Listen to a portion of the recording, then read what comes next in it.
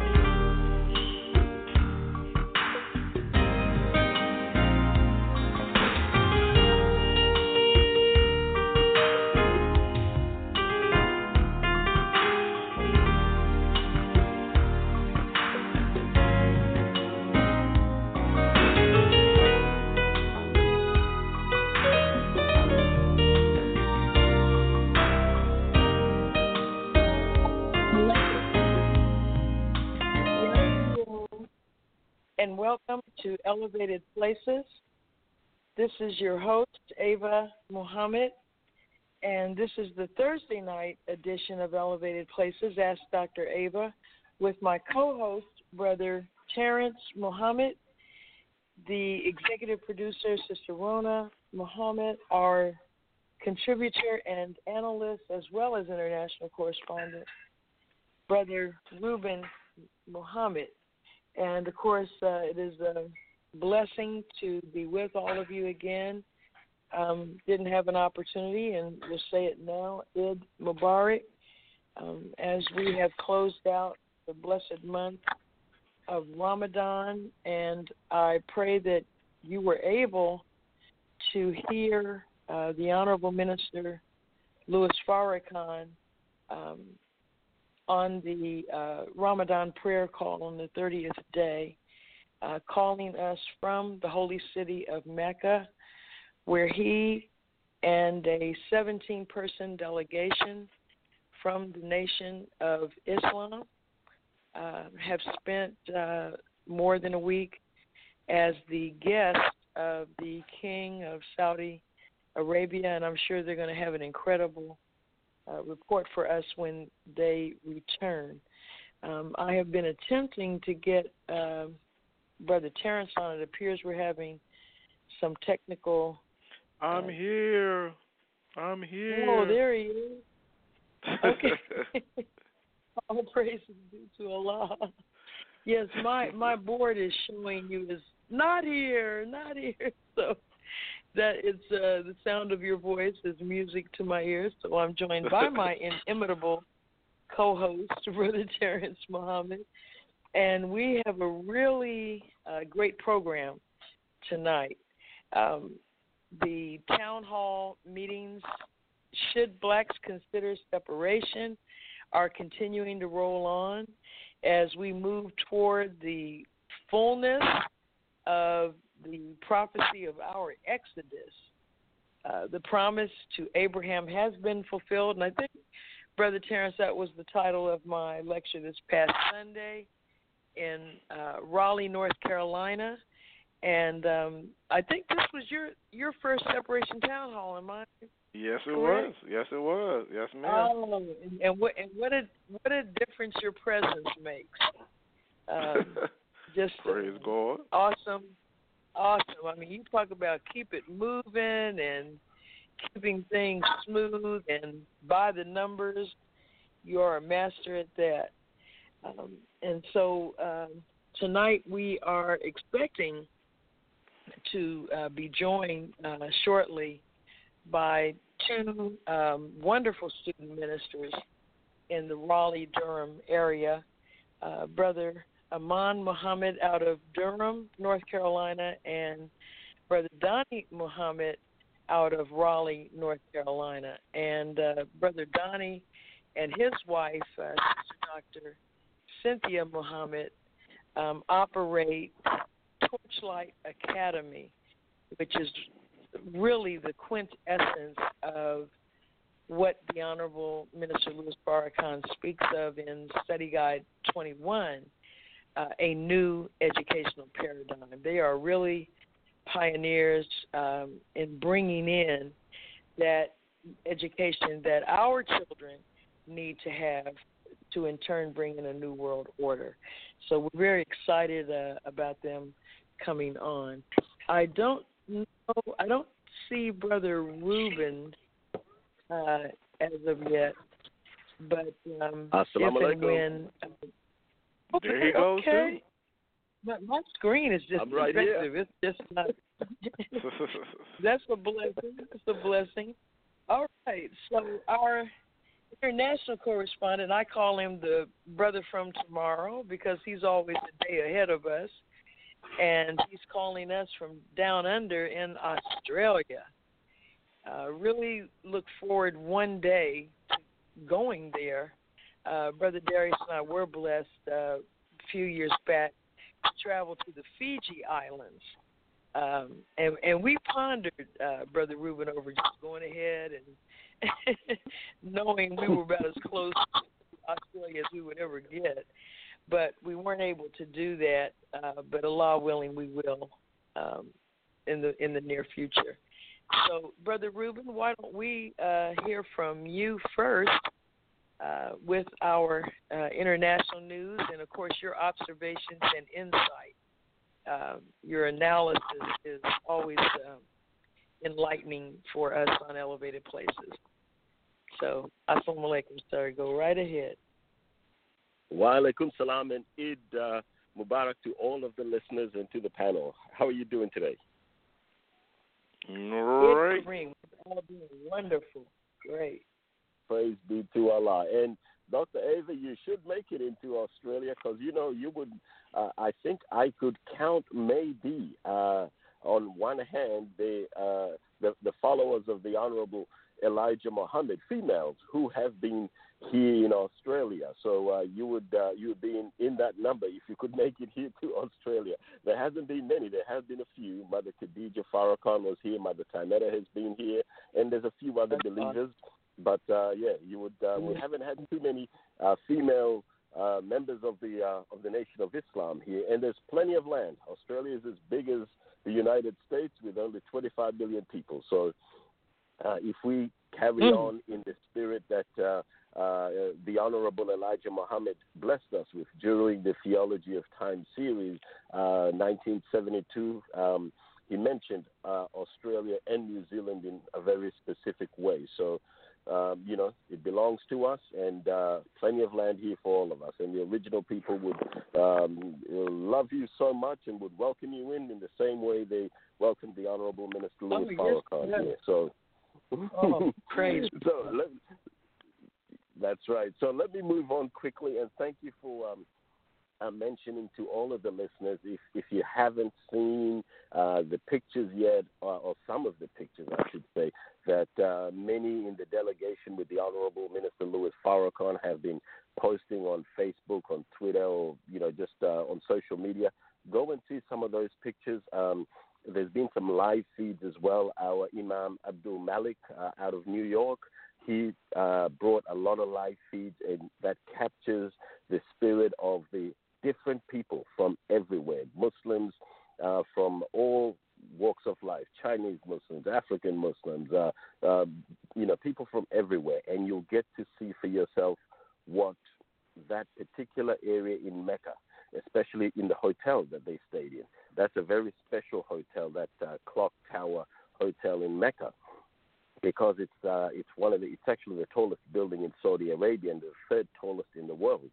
But if you look at it and study its architecture carefully, and we're not going to get into it now, you will see that he was placed there as one who is keeping time, as a watchman, and of course a lot of that facade is in a green color. So a lot of symbolism going on there, but study it a little bit more, as well as a message that the Honorable Minister Louis Farrakhan blessed us with on the Ramadan prayer line. All that is available on archives. Very quickly, let's move. In fact, let's start it off in America right now. Mexico and the trade war that Donald Trump has now, vowed to have with Mexico.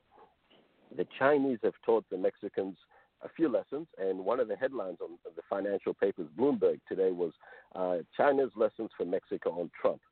Dig in and keep it personal, because the Chinese have said, and it's good if you can go on YouTube and see what the government officials have broadcast publicly, and you will see they said they don't want to fight with America, but if America brings a fight to them, they're going to fight all the way, and they're going to dig in for the long haul. So that's one of the things that's going on right now. Of course, Russian President Vladimir Putin and Chairman Premier Xi from China, the ruler of China, have had their meetings.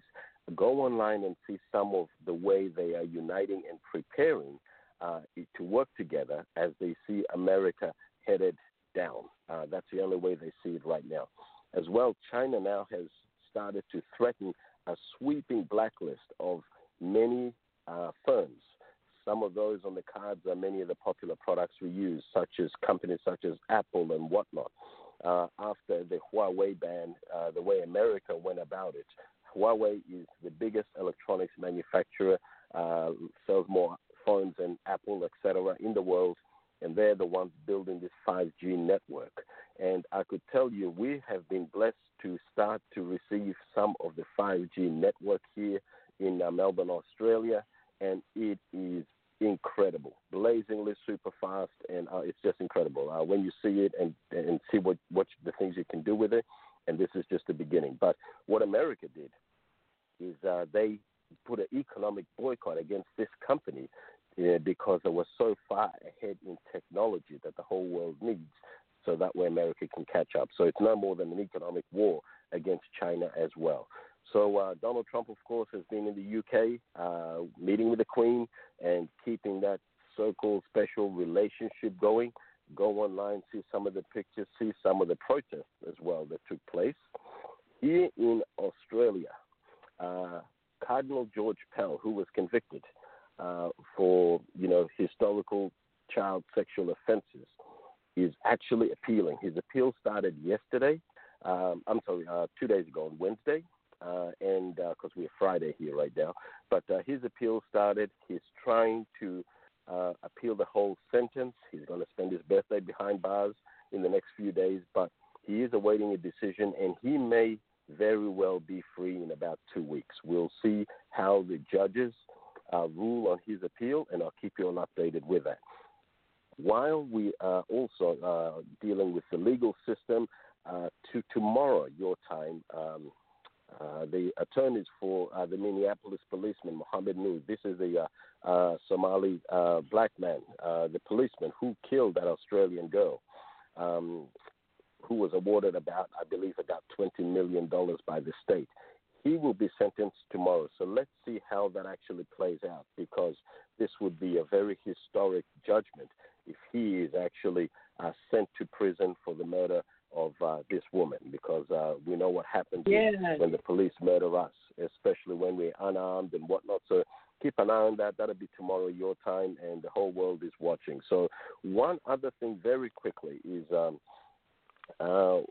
while we're on the subject of the so-called UFOs, and we've all seen what the Pentagon is starting to release and how the government is quickly letting the people know, this is something we need to look at. They're setting new protocols for the Navy on how they report so-called UFOs.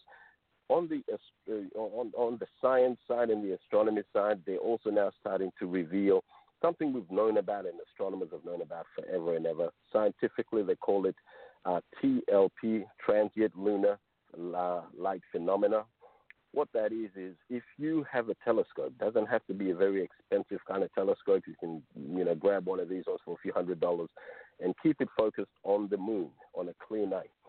Every now and then, those who look at the moon, especially astronomers with their high-powered telescopes, have reported seeing lights and objects moving on the moon's surface, very bright lights, similar to what they call UFOs here.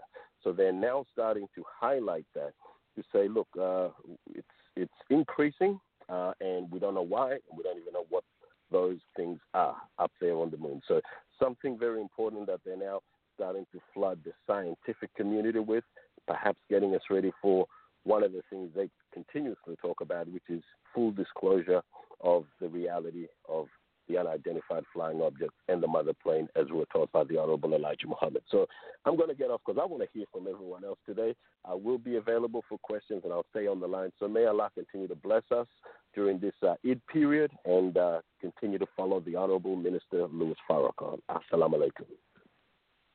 Oh, well, alaikum salam, Brother Reuben. That's an awesome report.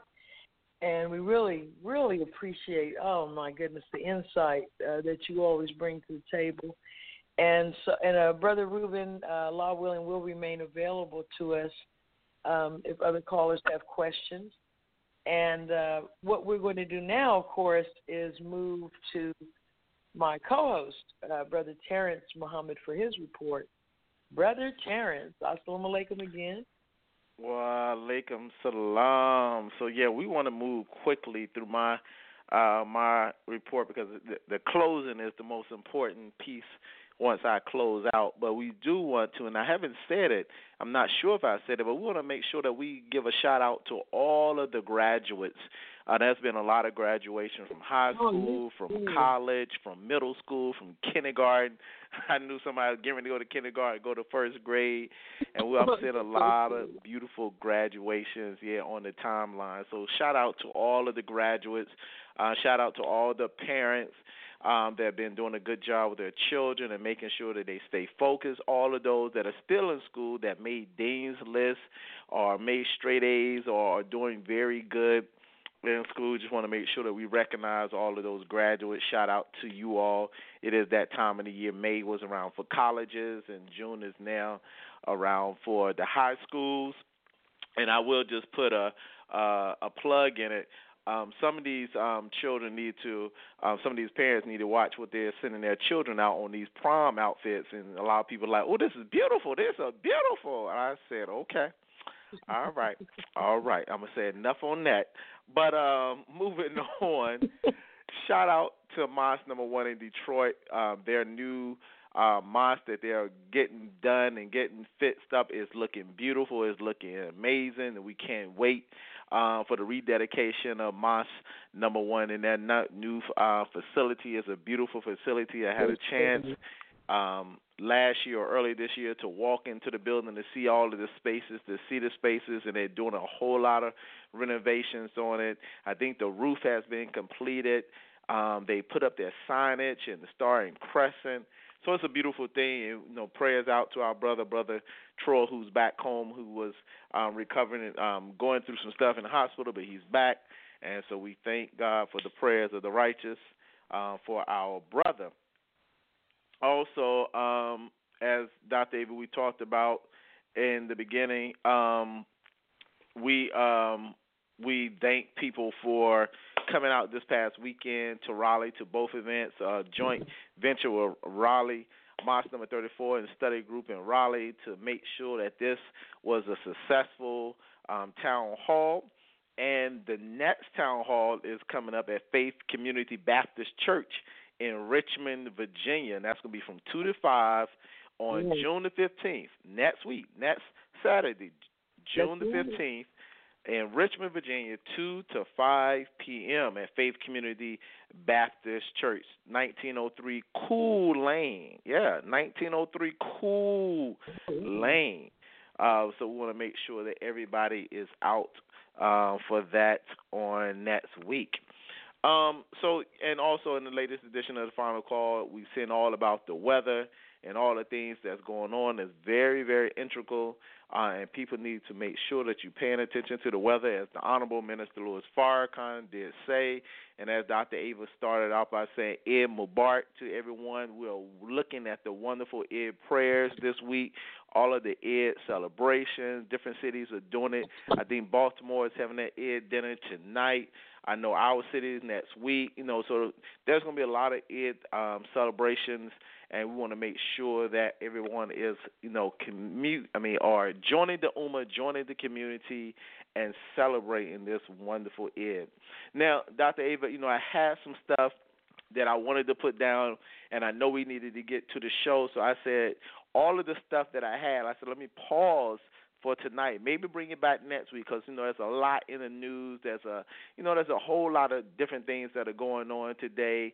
We're watching the whole Netflix story about the Central Park 5, and we have been good friends with Yusef Salam. And that's very powerful, and it's very interesting that when I see the story, I talked to Yusef the other day, and just to know that now Netflix is bringing light to the story, like our brother Jay-Z brought the light to Browder, our young brother Khalifa Browder, and he brought light to that story. And how many more millions of thousands and millions of stories are out there about the criminal justice system and the things that have gone on and the false charges. And as I see after 40-some years, some of the folks from the MOVE organization that was locked up or coming up and coming out, and our sister Ramona Africa that was caught in that bomb and that fire, she's been out, but her birthday is this Saturday. So they're just so much going on in the news. But I said I wanted to close out with Dr. Ava. I was in tears today. There are things that solidify your faith. It's like I believed, but now I know, and you think you got it. Like, I don't need to see no more. And then God bless you to see more majesty and beauty.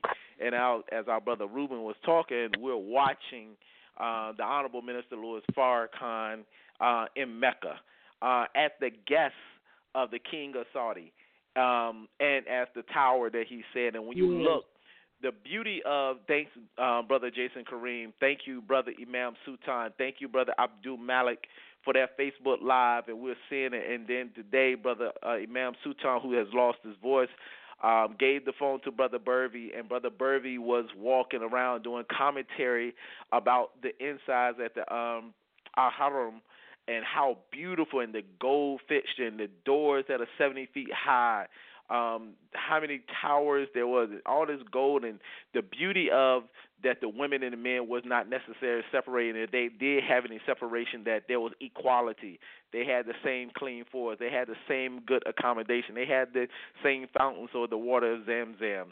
And the beauty of that, and the tour and the guides that was with the Honorable Minister Louis Farrakhan, and seeing millions of Muslims making their circus around the Kaaba. And Brother Jason Kareem telling the story about how his daughter asked, did you get to touch or kiss the stone? And Brother Jason said, well, he told the minister when he got back to the hotel, he told his daughter, I'll kiss him when I see him. And Brother Jason told the minister how, he told his daughter that he was going to kiss the minister representing the stone when he sees him. But the minister being so beautiful, he said, no, brother, go back and kiss the stone so you can understand the depths of the meaning of the symbol. And just the minister, they all was able to make Umrah. And it's very beautiful when those that are outside, our enemies, or those quote-unquote Muslims that don't call us Muslims, as Brother Burvey said, well, which one of you are having a police escort greet us when we're coming from Medina to Mecca? Which one of you are in the towers? Which one of you have guys and have been honored by the king like a king?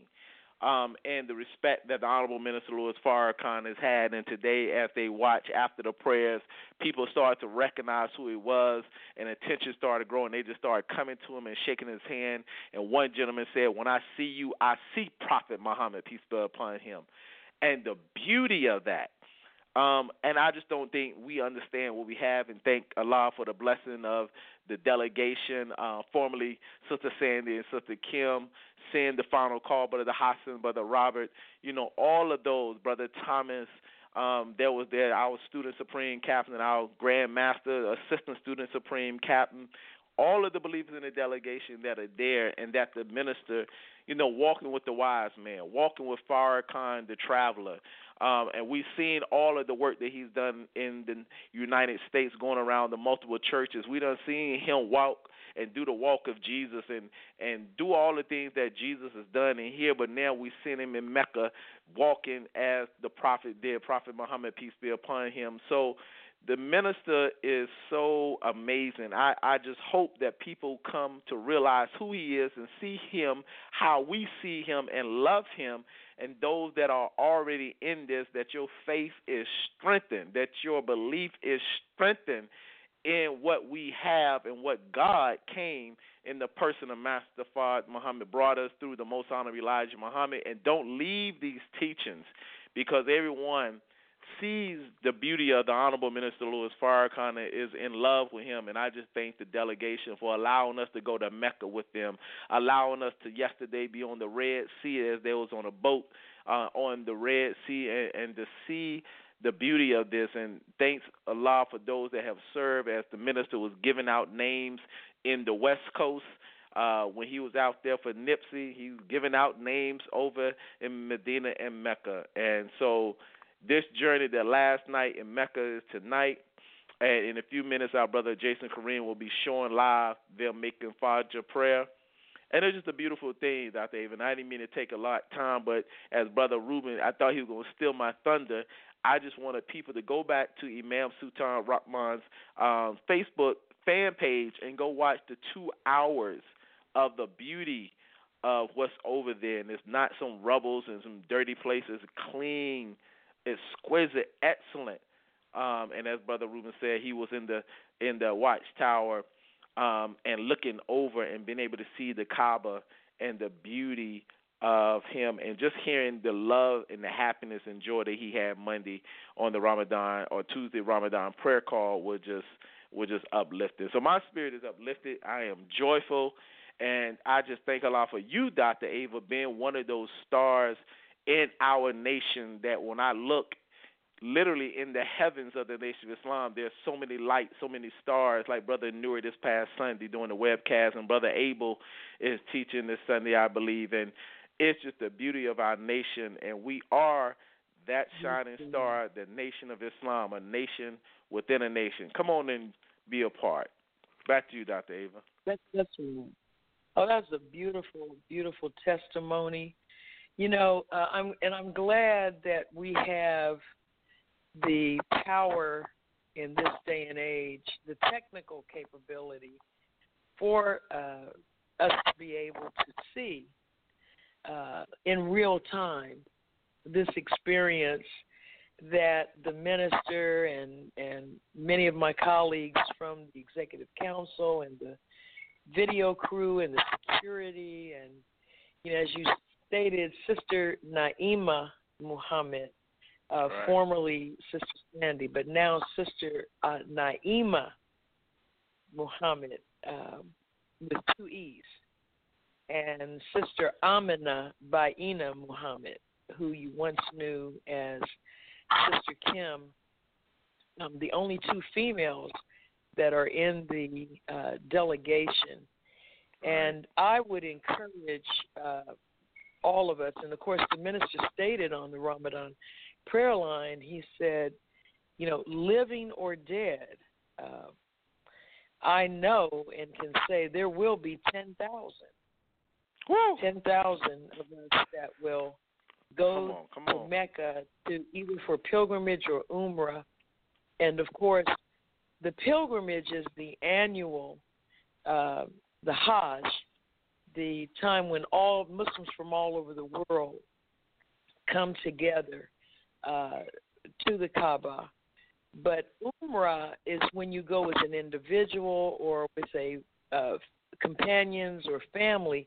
In other words, you can go at any time that Allah enables and permits you to go.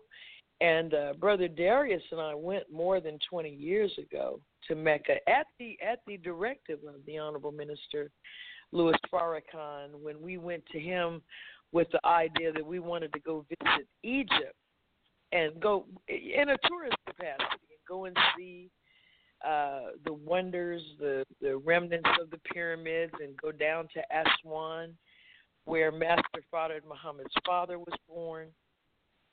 Aswan is a place where when the sun is directly over the earth, the light strikes Aswan. It goes directly straight up to the position of the sun when it is at its zenith. And the minister said to us, well, brother and sister, Brother Darius, Sister Ava, if you're going to Egypt, then you're going to be right there next to Mecca, right next to Saudi Arabia. Right. And we were like, oh, okay. Because this was a couple of days before we were leaving.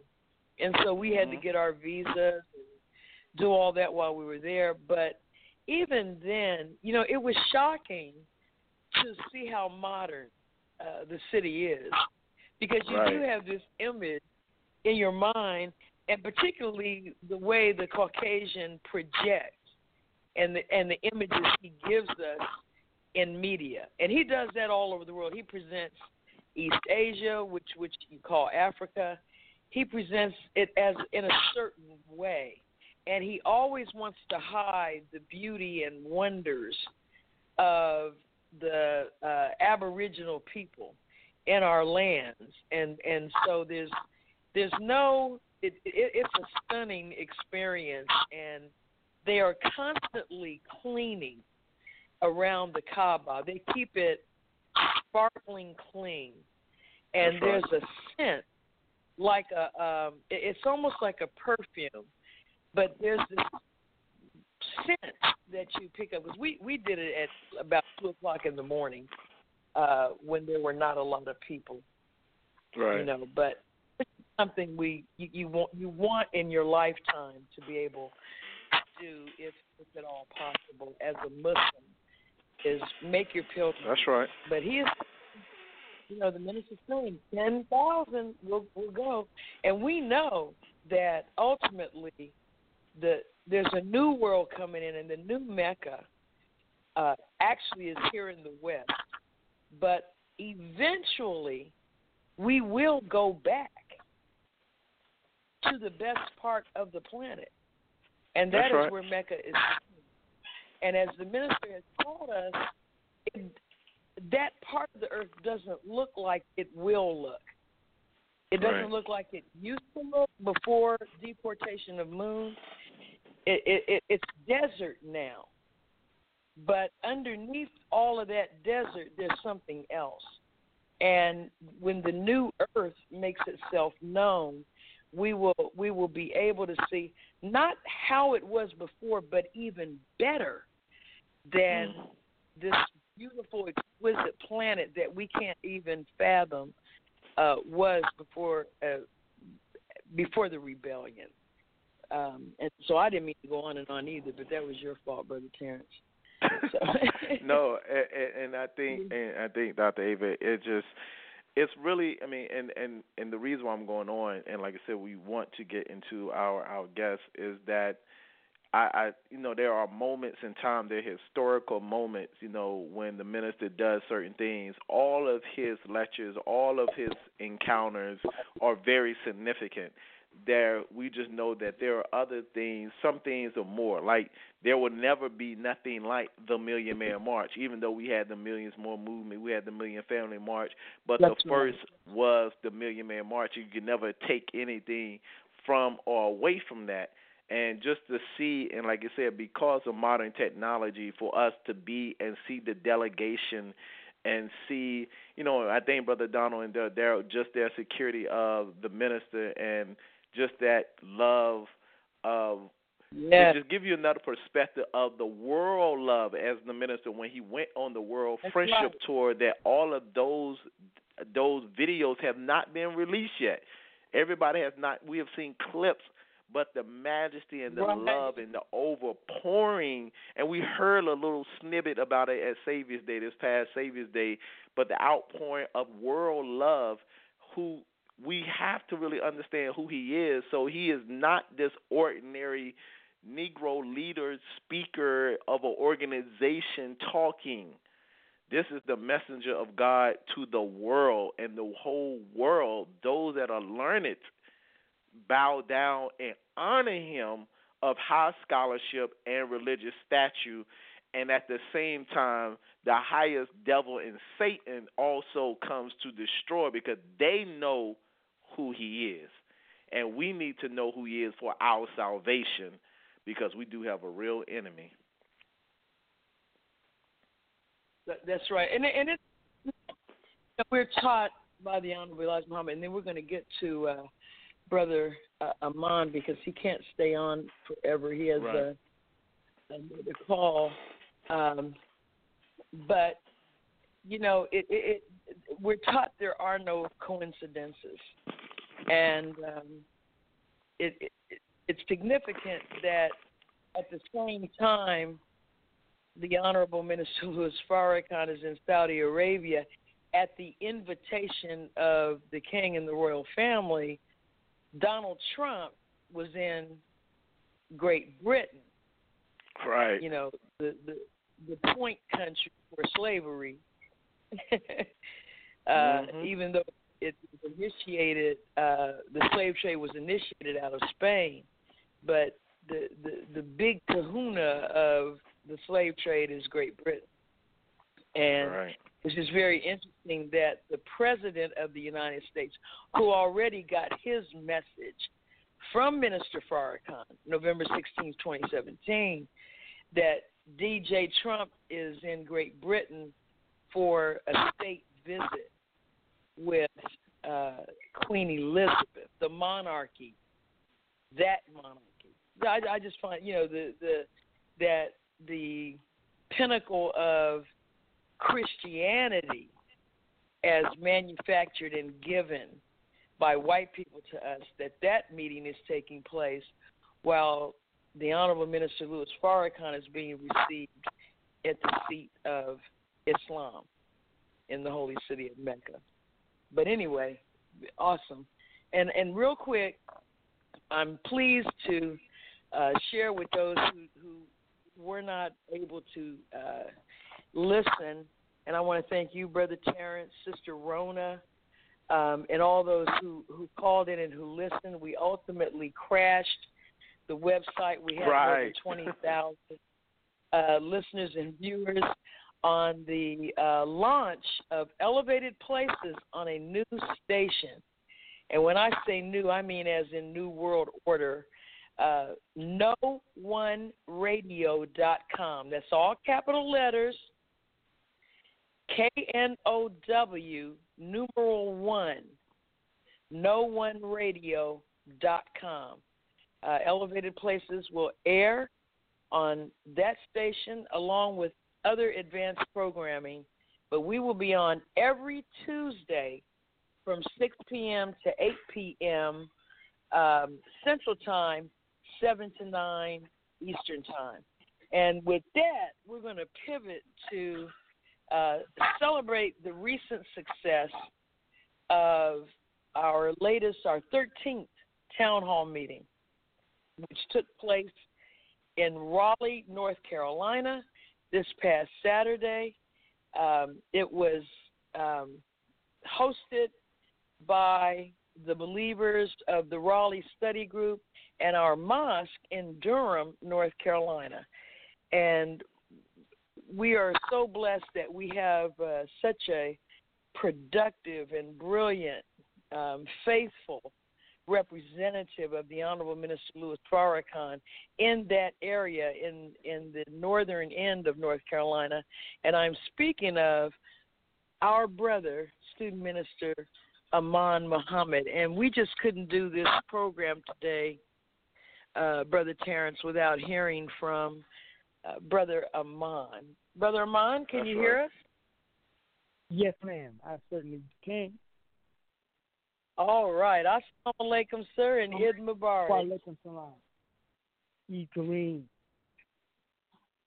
It's a pleasure, and I know you have a schedule this evening, but we couldn't follow up such a powerful weekend without hearing from you and having you share with the listeners of Elevated Places as the host of the weekend.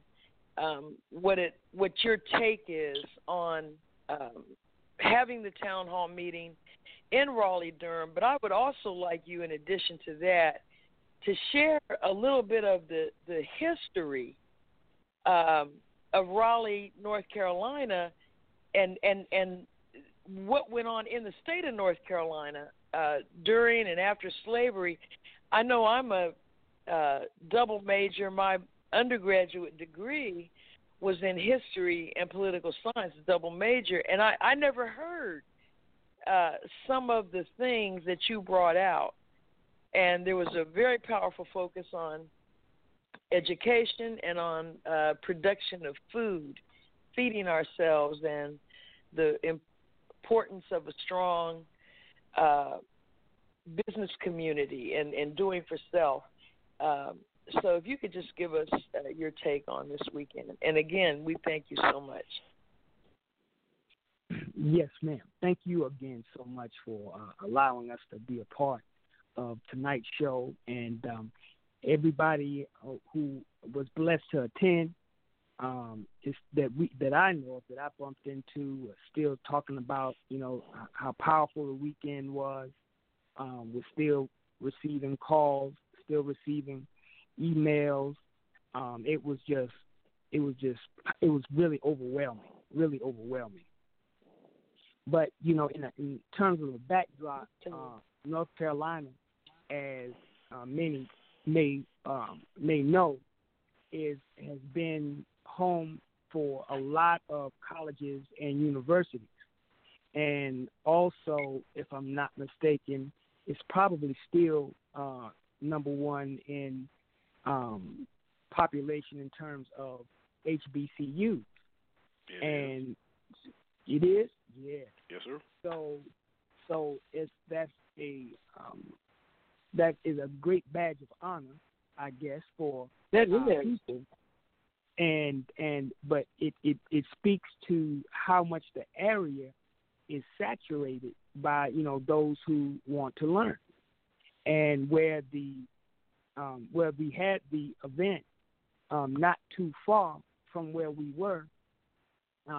We have two universities, Shaw University and St. Augustine's College, or St. Aug, which actually was founded in 1865, which many don't know.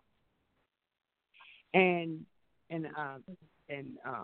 St. Aug founded in 1867. So you're looking at institutions of higher learning being established literally at the end of slavery, and that says a lot. That right. Immediate. That says a lot. And so, of course, we also have right next door North Carolina Central University in Durham, North Carolina, and then less than maybe an hour and a half away, we have North Carolina A&T State University, which is practically the greatest university on earth. That's right. That's right. And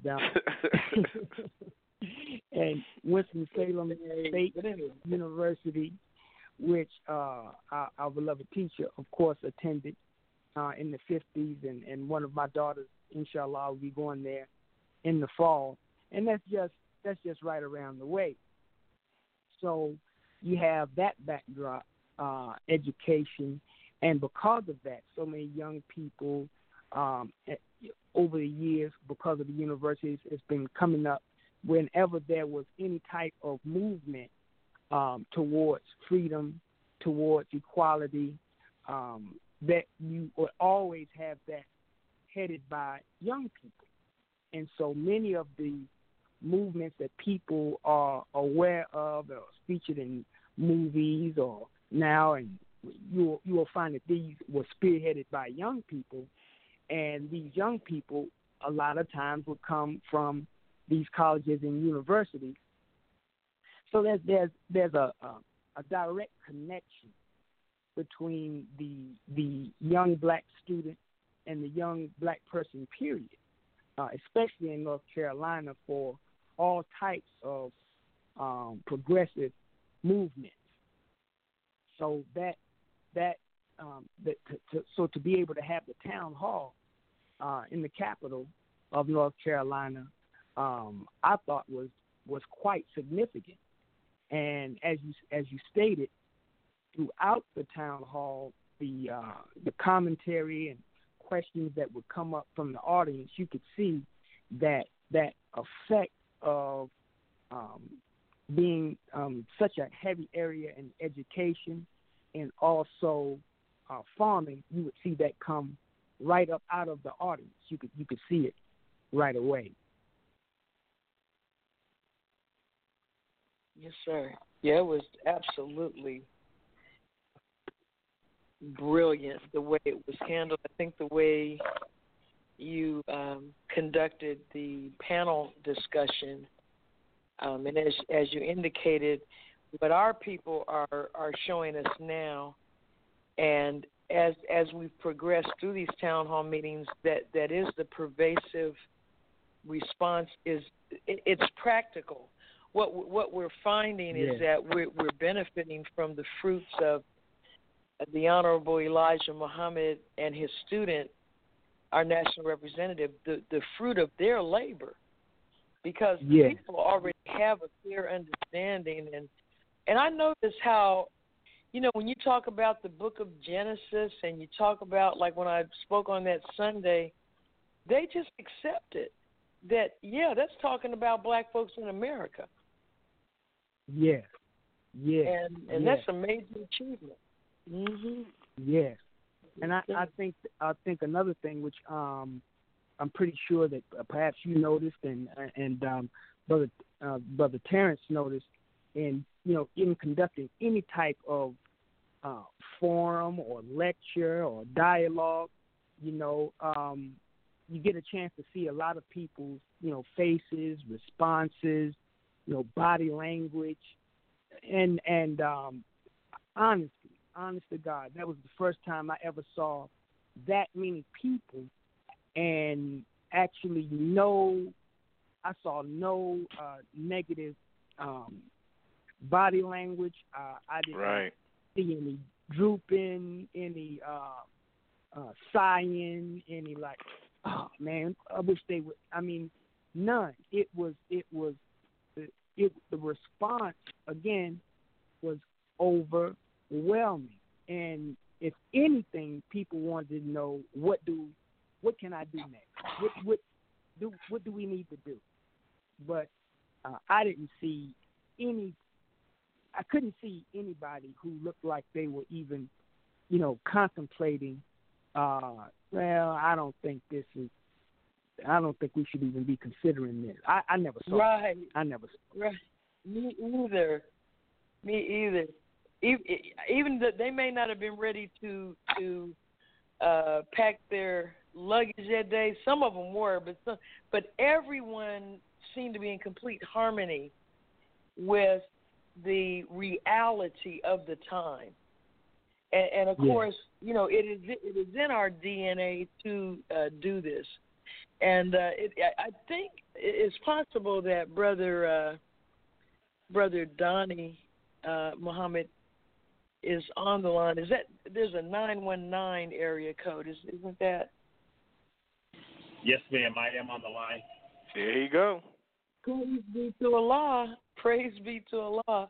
Praise be to Allah. This is perfect timing, Brother Donnie.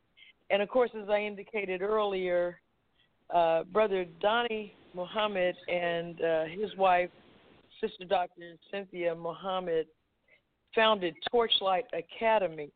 And it folds right in, Brother Donnie, to what Brother Amon was just enlightening our listeners about, and that is, North Carolina's legendary history in the founding of HBCUs and in the focus on education. And there's been a lot of feedback from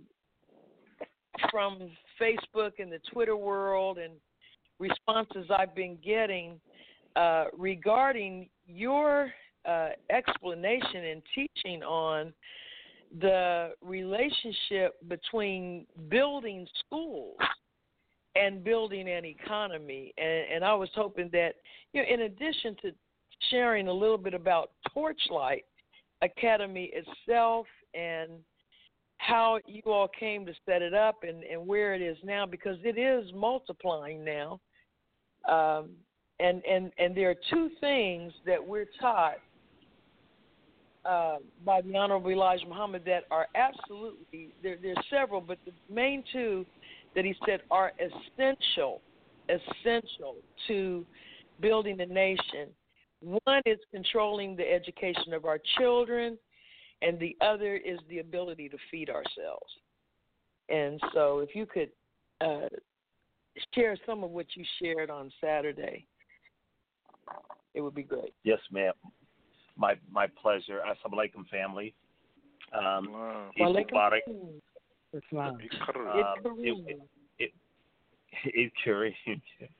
It was a beautiful event. I want to thank Minister Ava and Brother Darius for traveling these roads to make this happen. I mean, it is no lightweight work, running ragged from city to city, have family, have children, and the sacrifice that is a part of this, of making this a reality, is just tremendous. And I thank you for that, Sister Minister Ava. What Brother Minister Amon described was truly inspiring, and I learned from that experience about the history of the place I'm living in. So I was very much appreciative of that, and I was taking notes, Brother Amon, and I'm saying I got to teach this to the children, because they live right here, and they don't know that, like many of the adults, we don't know either. As far as the education is concerned, this is the reason we need to control our education. The Honorable Elijah Muhammad talked about we must teach our people out of the filth and gutter that they are in. They are taught in that way, and we must teach them out of that way, how to look, how to act at home and abroad, how to talk, how to walk, how to conduct yourself in a civilized society. Those things are missing in the educational process. Many times the parents are left out of the educational process. We find that many of the issues that students demonstrate in class, they come from their parents, not from their themselves. It's an outgrowth of what is going on in the household. And so they have to be brought into the education system in order to aid the entire process. And so when we talk about a school, typically schools are not profit centers. They are expenditures. And example, the state of North Carolina, 51% of the state budget is spent on education in some form or fashion. Many of people look at it as like a public works program. And so they take their revenue from their tax base, they take it from the federal government, and they take it from our local county taxes and state government. So a lot of dollars are directed to education, and charter schools grew out of a dissatisfaction with the results that the people were getting. Mainly wealthier Caucasians who were dissatisfied with the system, and they decided to who were putting their children in private schools, and said, well, we're being taxed twice.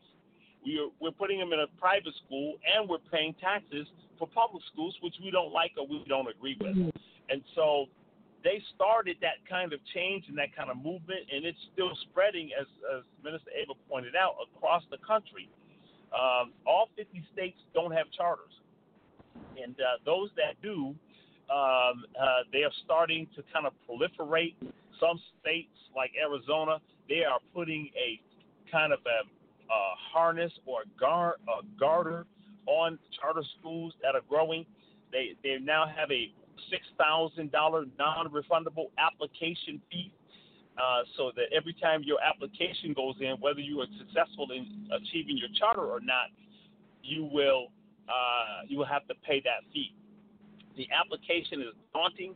It's 70 to 80 pages of various documents and information that has to be put together. It could be as many as 120 pages in your application.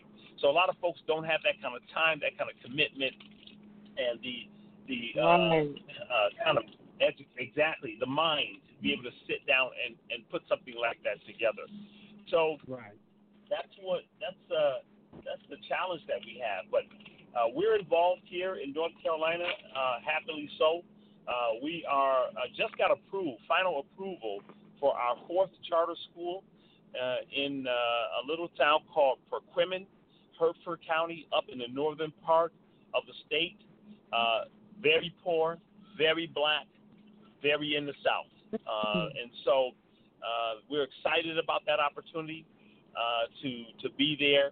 And we're focused on opening schools in the rural parts of America, in the rural parts of the South particularly, because as the Honorable Elijah Muhammad said, when the South rises, not if the South rises, but when the South rises, it's over for our enemy.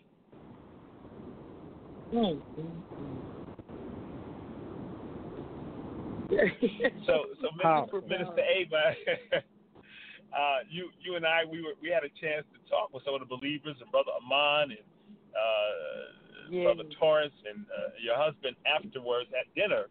And sometimes that table talk just brings out different things. We had a phenomenal table talk. I know y'all kept talking after we left, but I don't know how long y'all stayed.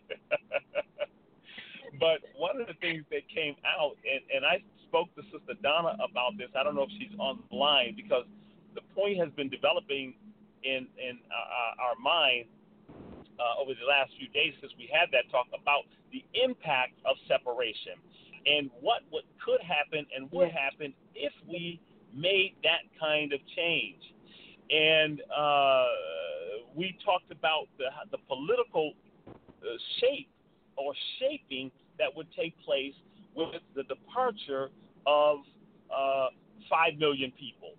So imagine 5 million people in a major city in America leaving, and how that would impact the grocery stores, the Walmarts, the Home Depots, those that have been using us, as the minister describes, a mammary gland, and sucking on us to give life to their community. Now we leaving. And what would happen if we move to another location, and how would that impact that location? It would change the dynamics of the political sphere, because Congress would have to change based on the number of people, the census count in that particular area. We could become the mayor, the political force there, because we're building as a block. And many of these elections across the country now are being won by 1,000 votes, 5,000 votes, less than 10,000 votes, and they're very slim margins. And so we could use that leverage. Then we become the running city hall, the county manager, the city manager, the county government.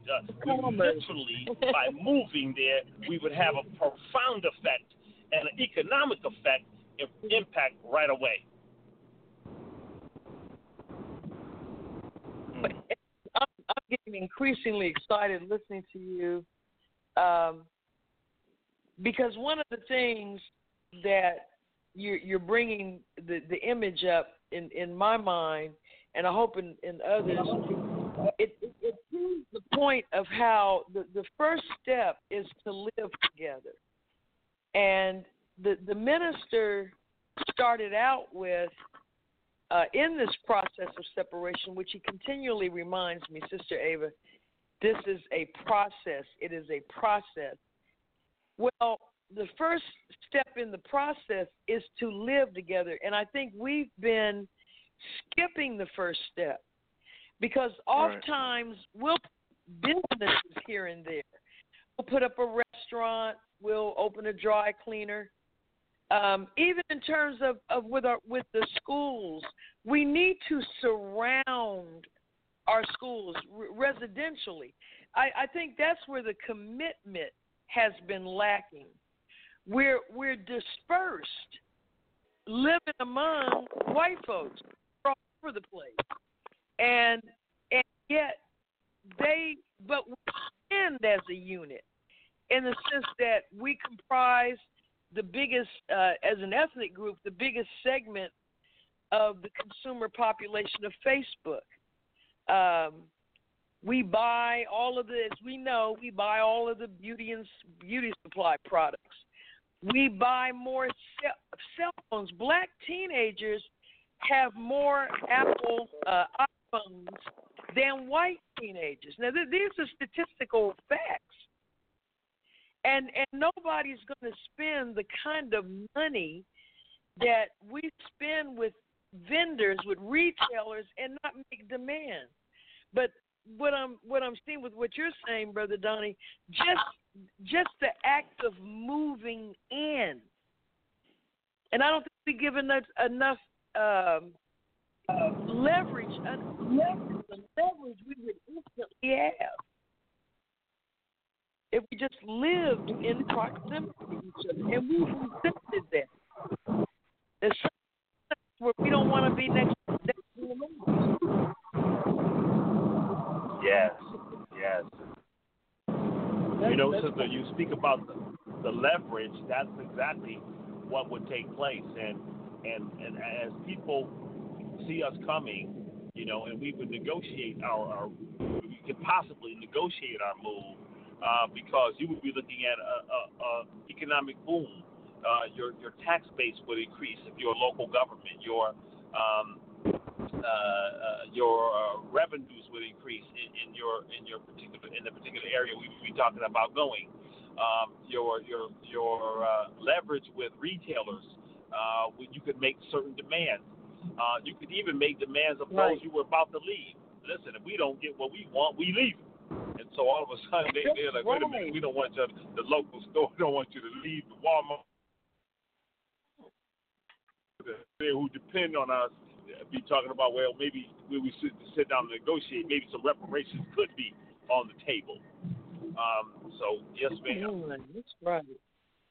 Well, there's a Publix supermarket, the huge chain that's in many places in the South, and of course they dominate the Atlanta area.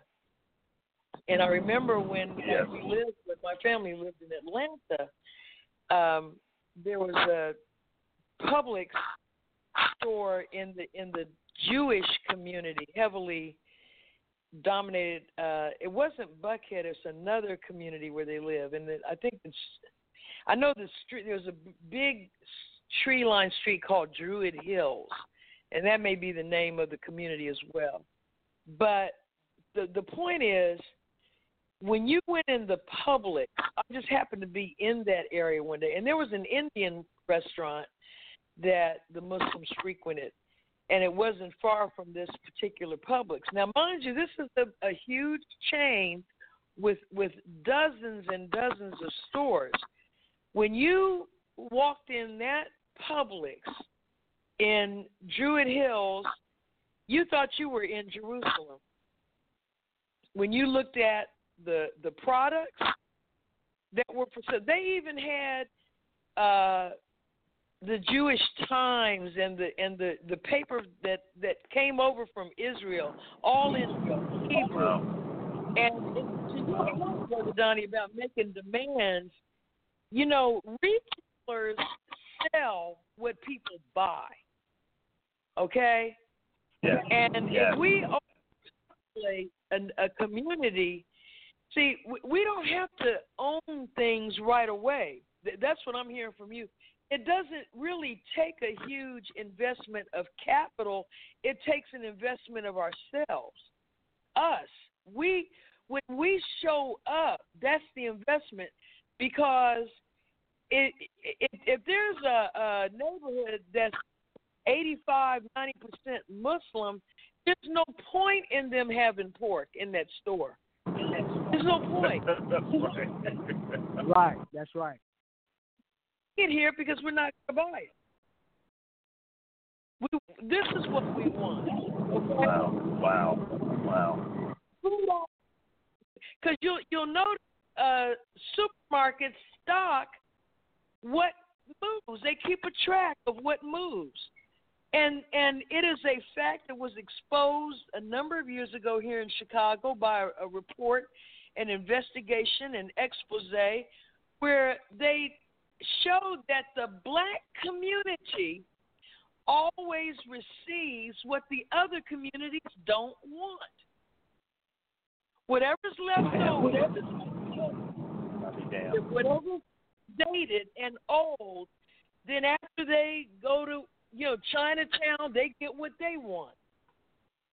Little Italy, they get what they want. Even the Latino community. You go in their community, you see food in those stores that they eat.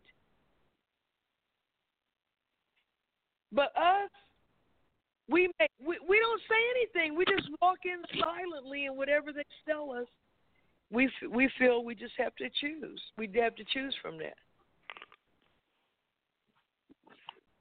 And that's because, well, you say, well, the neighborhood's already black, but it wasn't. It's not black by design. That's the point. That's the difference between segregation and separation. Yes, ma'am. Just because the place has a lot of black people in it doesn't make it black. Just because it's populated by us, it doesn't mean it's functioning in accord with our conscious and deliberate mind. And I love what you're saying. So I guess, Brother, no, I was just saying Brother Amon was still there. I didn't know if we had lost him. Oh, yes, sir. Brother Amon? Yes, ma'am. I'm still here. I'm still here. Oh, okay. Yes, sir. Okay. Well, I've been yakking and yakking. I think it's time, because I know you have to go at 8:30 or 9:30 Eastern. Yes, ma'am. Yes, ma'am. I just wanted to add in on that point too. You know, in that process, you know, as you were talking about what was done to us in that process of segregation, one of the things that is going on right now in the media as they're trying to, you know, break down to the public on these shows, NPR and other shows, trying to explain our condition and how what was done to us. But one of the terms that they use in the layout of the neighborhoods was called redlining. And in that redlining, you know, again, in terms of approach, you know, we can use blacklining, which is what I'm hearing from my brother Donnie, and yourself, you know, strategically positioning ourselves that will create profit margins. That will create, you know, putting us in the black.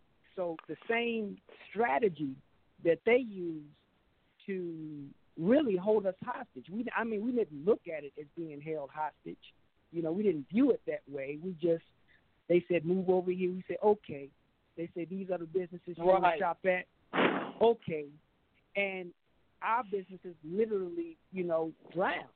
I mean, we were pushed under. Or some, you know, just went away because we just didn't spend any more money there. So, I mean, I'm just saying, you know, taking that opposite approach as we're building ourselves, building something new on our own, the area, I mean, has to bend. I mean, the businesses would have to bend to begin to accommodate us. And even the people who complain about, you know, how we are treated, okay, you will benefit because they would be bent over backwards trying to accommodate us just so they could increase their bottom line. They would even treat people nicely that before that wouldn't treat it properly. So, I mean, we just don't lose if we move out on doing something for self and trying to be with each other and working with each other. I mean, it's really a win-win-win all the way across the board. Even those who are not too sure about it, they would even benefit. That's right. They absolutely would. Well, we've got a whole bank of callers, and so we're going to go to the phones. And let's see, we've had Sister Ula. She's number one on the caller list. She gets in early. Sister Ula, Assalamu alaikum, Ramadan. Eid Mubarak. Sister Ula? And 5, 4, 3, 2, 1. Classic. Okay. We'll try. Hopefully, she didn't take a nap on us. Okay. We're going to go to Brother Gary, who's been holding them up. Brother Gary, assalamu alaikum. Yes, ma'am. Wa alaikum salam. Eid Mubarak. Eid Kareem. And yes, ma'am. Well, the first thing I would like to bring up is YouTube. Just announced recently that they were going to remove certain content from their platform. I think it had to do with not any kind of Nazi or white supremacist material, as well as conspiracy theorist material also. And, of course, when I saw that, the first thing I thought about was, here we go again. They're coming on under the guise of removing this so that they can go after the minister, obviously. And all of those among our people, the scholarly brothers and sisters in the nation who have beautiful sites, YouTube pages, and do the work of informing and enlightening, and with all of the Honorable Minister Louis Farrakhan's messages and so forth, like Brother Ben and Brother Reza and on, Sister Ava, and on, right? So, it's pretty clever what they're trying to do, but obviously we know who the real intended target is for that. The other thing, too, that I just wanted to mention quickly, and Brother Terrence, thank you so much, because this Ramadan was so special, because once we were able to see the images coming from Mecca, it was as if we were along on the journey with the delegation. That's right. Those images were so beautiful. Just like Brother Terrence said, it's almost like I personally felt like I was there with them, and that's right. Man, it was beautiful to see that every day. Brother Malik really had some beautiful images. Brother Sultan Muhammad really had some. I was with him for about 45 minutes to an hour, just watching every area that he traveled into. And how the people were receiving us, and it was overwhelming. And all praise is due to Allah. And Sister Ava, the last thing I will say is, I know you have a lot of big fish to fry, and the only reason I'm saying that is because. If you check your email, Sister Ava, I did send the song that I had promised to send a couple weeks ago. I have it. Yes, sir. Oh, I haven't had an opportunity to listen yet because I wanted to take some quiet time, but I do have it. Yes, sir. I understand. So yes, ma'am. Just take your time. Next week, I'll be able to report on it next week. All right. Yeah, it's just, Minister has always told us, keep our music, our music is healing. Our music can be a tool, obviously, to use in the rise of our people. So hopefully, this little song that I sent to you might be a part of that. Praise be to Allah. Yes, sir. Thank you. Thank you, ma'am. Thank you so much, Brother Gary. All right, beloved. All right. And all right. Let's see. We have. This is one of our great supporters of not only the town hall meetings because they're a means to an end, but he's such a strong believer in separation, as we are taught by the Honorable Elijah Muhammad, and I'm talking about none other than Brother Louis Ali. He traveled from Baton Rouge, Louisiana, this past weekend to participate in the town hall, and he had an artist design a very powerful banner that he brings to some of the town hall meetings, and so he donates that as a backdrop, and it really helps. You know, imagery is important. That's right. When you're communicating, and so he's been a great supporter of the process of separation, including the town hall meeting. So, Brother Louis Ali, assalamu alaikum. I keep saying Ramadan. Eid Mubarak.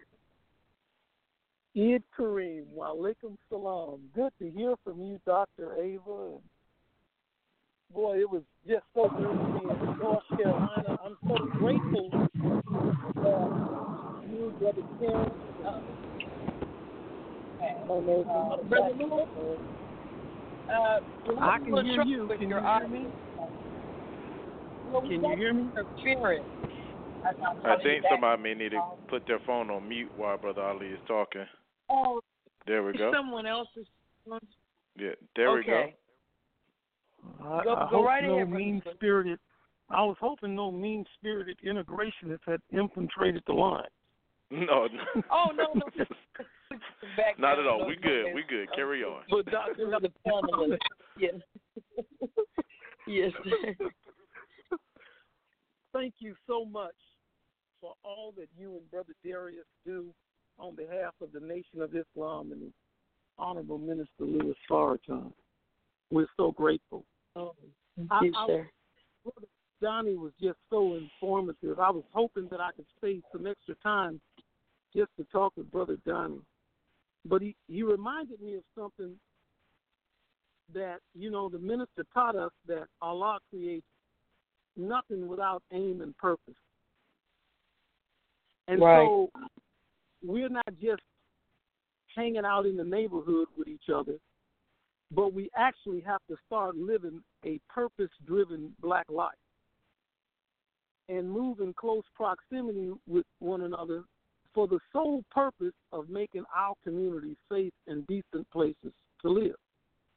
We should have talent search and start trying to get together people who have certain skills to make our communities safe and decent places to live. And what's happening is, I really know now that I joined the Nation of Islam at a very special time, I believe, because there were so many brilliant, inspirational teachers who were teaching us how to be Muslims and traveling around lighting fires, like Minister Abdul Rahman, Minister Biab, Brother Jabril, Mother Tainetta, Dr. Khalid, and yourself, Dr. Ava, and Minister Farrakhan. So we always would get to hear very inspirational and fired up teachings to keep the nation moving forward towards the goal.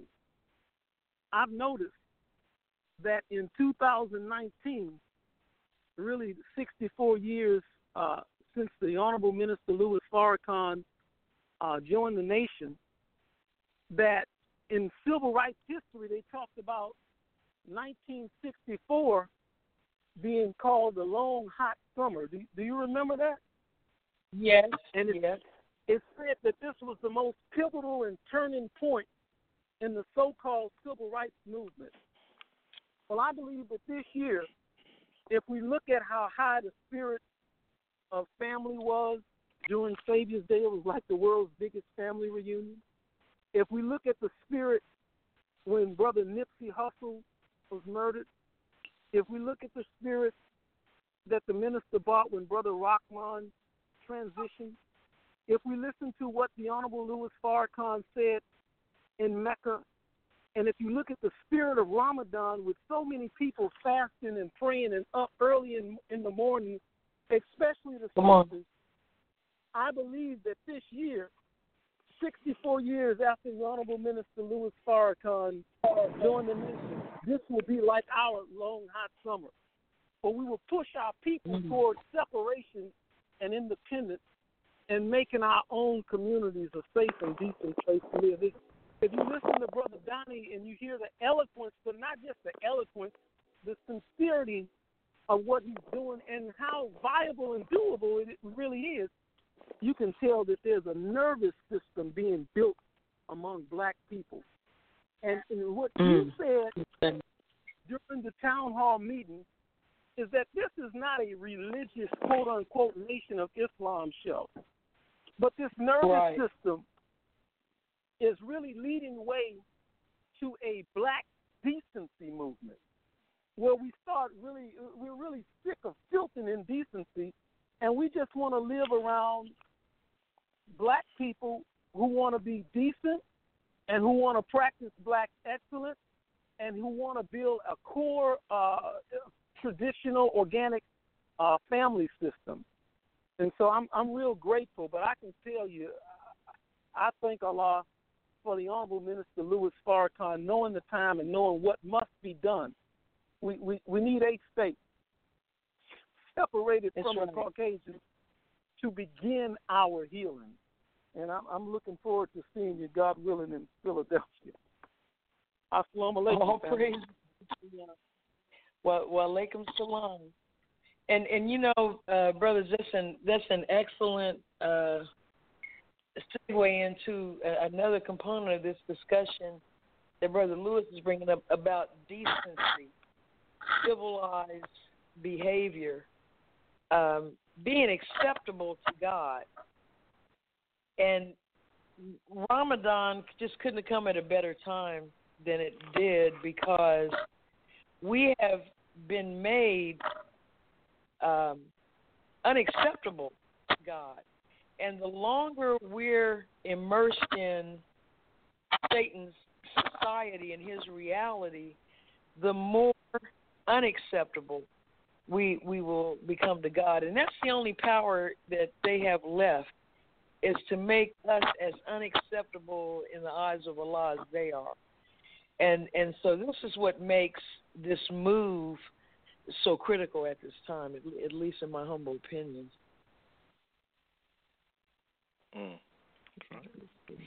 And Sister Ava, just to let you know, we only I didn't know if you wanted to let Brother Amon say a few, because he's getting a drop off. Oh, yes, sir. We're running out of time. Yes, Brother Amon, did you want to make some closing remarks? Because I was given word that you needed to leave us in the next 10 minutes or so. Yes, ma'am. I thoroughly enjoyed tonight, and of course the event itself, and always learning. And I just would like to encourage everybody who may be listening to find a way to get involved in this effort. The workshop, pushing the petition. Not the workshop, but the presentation, the town halls. To get involved. And I think that what we observed, the spirit of it, how it went over, the great acceptance of it, I think it speaks to the time that we are in. And when you were mentioning to us about that was the 13th stop, it brought to mind about how even in this country, it didn't start off, the great United States of America, but started off with 13 colonies. And it was those 13 colonies, that formed the foundation of what now we call the United States of America. But those states, those colonies that would become states, were really pivotal in what we're looking at today. And I just, I couldn't help but reflect over what we were engaged in, and thinking about how we're working and what you all are doing is like forming our own Continental Congress. And I can really see how this thing is coming together, and it's going to be a very, very, very integral part of our new nation. So again, I'm yes, happy sir. and honored to be a part of it, and anything that we can do, of course, in North Carolina, which was one of those 13 colonies. We are right here. That's right. We want to be a part That's of that great separation in building something new. So again, we thank you, and may Allah continue to bless the great work that you all are doing. Oh, and you too. And please give our love and greetings to your beautiful wife and your daughters. So this is a beautiful family. Yes, that ma'am. really practices Islam. You all are such an incredible representation of civilized conduct. And yeah, you're right. That's one of the 13, and it has access to the ocean. Okay, so that's right. You know, some of those 8 states have got to give us access to the ocean so that we can do trade and we can travel and not be landlocked and be, you know, totally surrounded by something else. And I love what the minister said to the U.S. government. He said it's to your benefit. I think he said in the time and what must be done for us to have a territory, because no enemy is going to make it past us. So, you know, you got automatic built-in protection for this country when you have the Muslims at your borders. But thank you so much, Brother Iman. So, Brother Donnie, if you can remain with us as long as you can, we would certainly appreciate it. And we have more callers. Sister Attorney Pamela Muhammad. Eid Mubarak. Eid Kareem. Assalamu alaikum, Sister Ava, Brother Terrence, Brother Ruben. Walaikum salam, man. Yes, ma'am. Sister Ava, I want to start off by congratulating you on your new show. It was exciting and awesome. So, you know, we're just so proud. We're really proud and happy, you know, to support you, and you keep giving us all this knowledge and wisdom. Yes, ma'am. You know, yes, ma'am. Yes, ma'am. And, you know, and I was listening to you all, and I have to call in to say what Brother Terrence touched upon about this new documentary, When They See Us. And I think it really is a good example of why we have to separate. You know, it shows the predatory nature of this enemy and the war against our youth. I mean, Sister Ava, this documentary, it was really well done, but it was just so heart-wrenching. And I really think it stands for the proposition of how we have to protect our youth.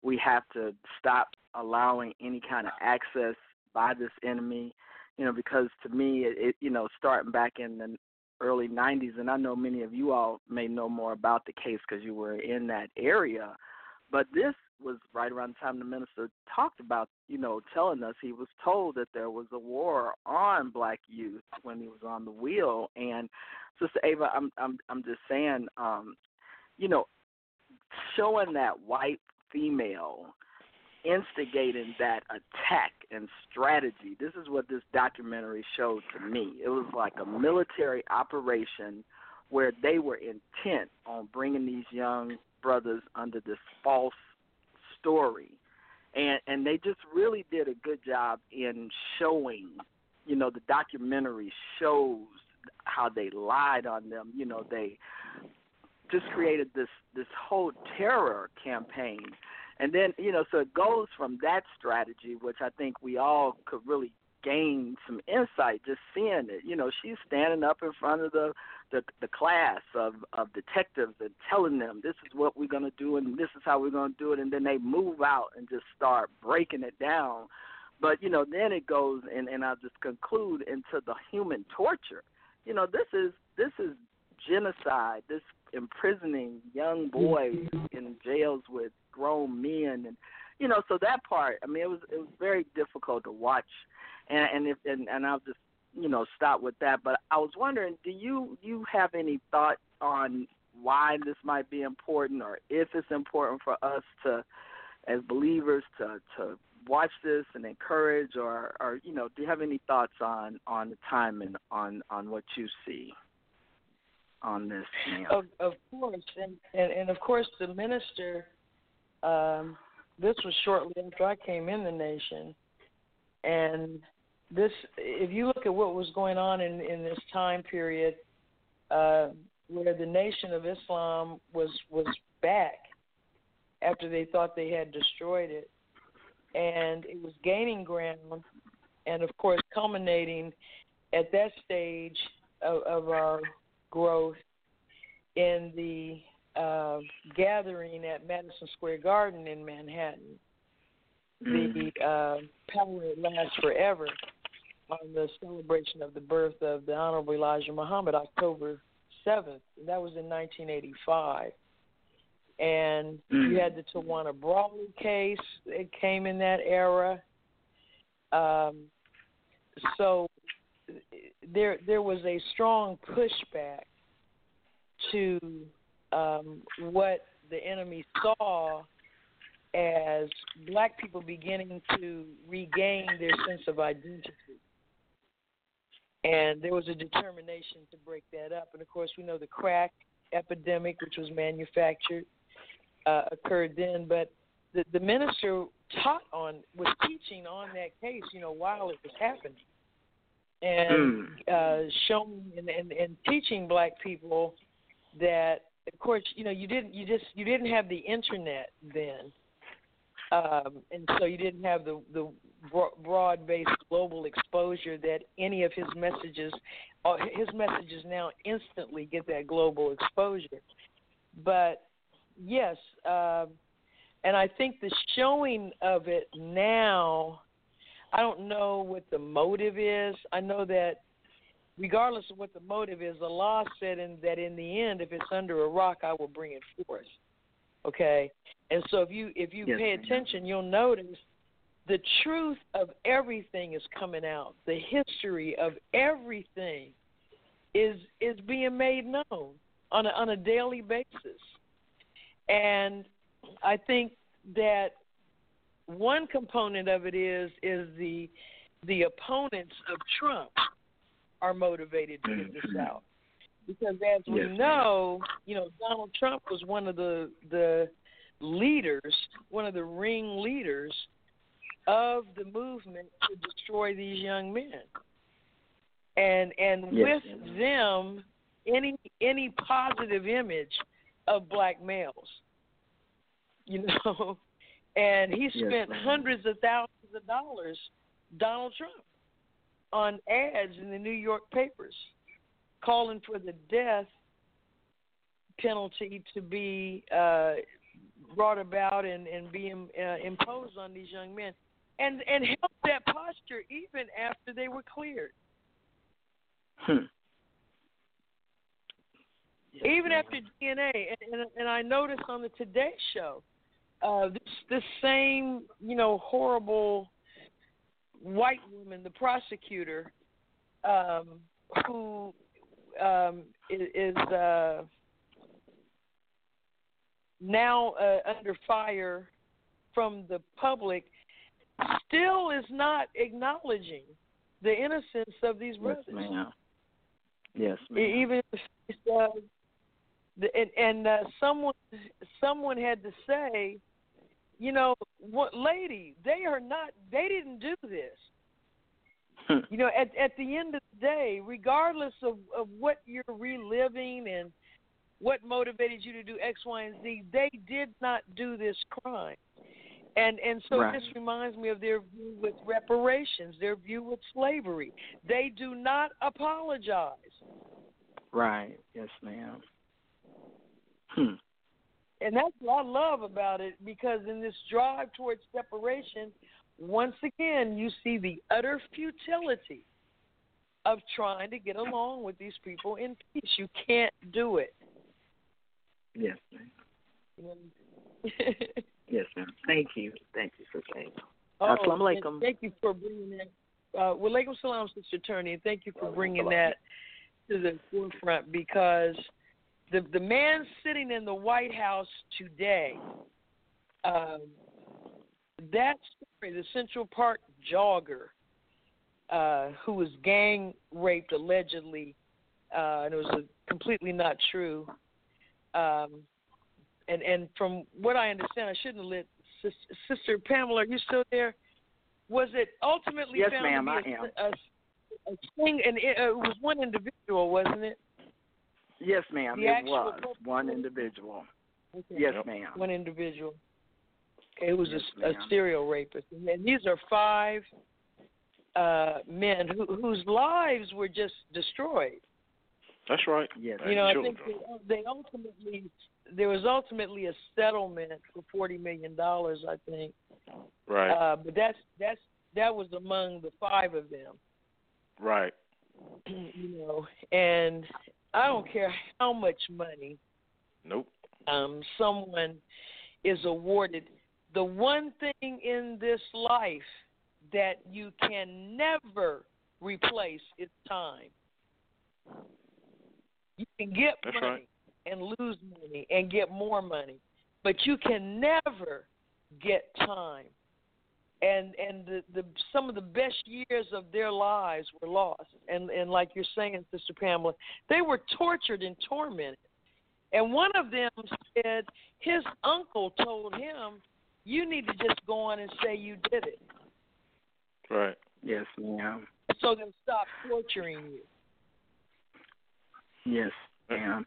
And you know, Sister Ava, real quick, listening to your brothers talk about the school and how we love our children and we're protecting our children, you know, that was, I think she did a great job in taking the innocence from these young boys and showing how they were just young boys with aspirations and hopes, and they just were, the enemy hates our shadow. They hate our seed, they hate us. And so that's what that really showed.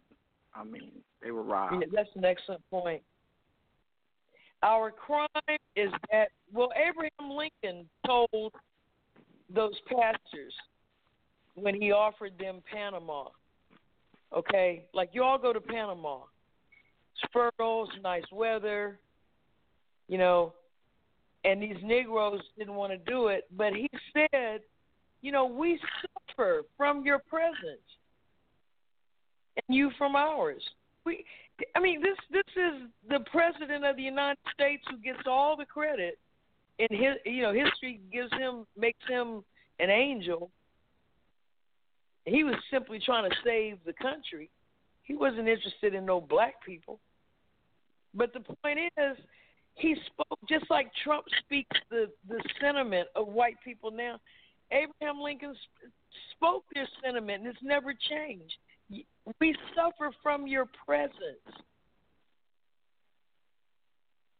And I think everyone listening to this program can cite at some point in your life when you walked into an environment dominated by white people and they looked at you like some alien from outer space. That's right. Yeah. Unless you lived in an all-black community, never left, and still have not left to this day. But if you ever encountered white people, they suffer from our presence. But go ahead, Brother Terrence. I'm sorry. No, I mean it's this whole conversation about when they see us. I mean, the whole conversation, you know, it lends to a whole lot. I mean, many levels of this. How the criminal justice system still treats children, minors, and how they railroad them, and how the legalization of the laws have made now children adults, and how children are seen and how they are put into adult prisons and the trauma that comes with it. So when we were talking about, I think it was last month, or maybe I think it was last month, Mental Health Month, and how black people still deal with mental health and how we look at mental health. But I'm just looking at from the prison industrial complex and what mental capacity or what mental illness goes on when you are as a child. Just being a child and you're kicked out of school and you're found for whatever reason that you're locked up and you're spending 20 to 30 years of your life. You may get out at 30, you may get out at 40, but you went in as a child. You had no time really to develop. And what developing skills did you get in prison? And we act like these prisons are institutions, and we've heard the horror stories of what really goes on in prisons, and depending on what prison you went to, how stacked you're on, which ones got raped. And Khalifa Browder came out, and why did he commit suicide? What did he go through? So as we are blessed by our sister Ava to be able to have a documentary on Netflix to see a story, how many untold stories go on about countless black children across the country that suffered through the penal system and suffered through the point of take a bid, take this, plead guilty for a lesser crime, even though you didn't do it. You just wanted to plead for a lesser crime to get out, because if you don't say you're guilty, they will railroad you, and you may spend 30, 40 years of your life, even though you're innocent, and later they'll discover it, but you lost it, versus putting something on your record and come out in 2 years. This system, is sick, and that's why these separation town halls are so needed. And it was very interesting, and I don't think we didn't really expound on it, but Brother Donnie brought up a very interesting conversation about the billions and billions of dollars that privatized prisons make. And he said, he actually considered to go into prisons, but not, and I don't think people caught the whole understanding. It's getting the money from the federal process of it, but also the reality that we will actually do reforming in our institutions, unlike the ones that are really just institutions of pain and hurt and oppression, but we can actually reform. Give us your prison. Like we had in our paper, give us the prison. Release it and give them to us. So when you give us to our institutions, we will actually be reforming. We will actually be doing some stuff. But the reality is that America is still what has always been, and Central Park 5 is what we came through: the slavery, Jim Crow laws. You look at the white woman, or we can make an accusation and it stick. We don't need the facts. We don't need none of the facts. We just say it happened, and that's what it is. Yes, sir. That's exactly right. Brother Donnie, I don't know if we still have him on, but that I'm glad you made reference back to that. And to those who didn't hear it, Brother Donnie offered the thought that since the prison system in America has been privatized and so-called correctional facilities, penal institutions are for sale, he talked about bonding one, and it is a fact that on the back of the final call in the Muslim program, we call for release of the captive believer. And what's profound and divine in Brother Donnie's idea is that it's not spooky. It removes the spookism, because I hope you're not thinking that by calling for the release of our brothers and sisters who are locked up, we're just going to have them pour into and among the community without a process. All right? Because the reality is also that many of our people, because of being reared and shaped and molded under the rebel against God, they are not fit to live in civilized society. And they're going to have to undergo preparation. And the only ones that can really provide the proper preparation to bring them into a return to themselves is us, the Nation of Islam, those who follow the teachings of the Thank you, Minister Ava. Brother Donnie is still here. I have my phone on a mute button, and thank you for repeating those words. I appreciate it. Oh, yes, sir. No, thank you, because I don't think anyone thought of that until you said it. Right. And this is why this is a time for the gatherings of the minds and the brilliance that is in the black community. You know, sister, we had another awesome town hall meeting in Milwaukee. All of them are amazing. But in Milwaukee, a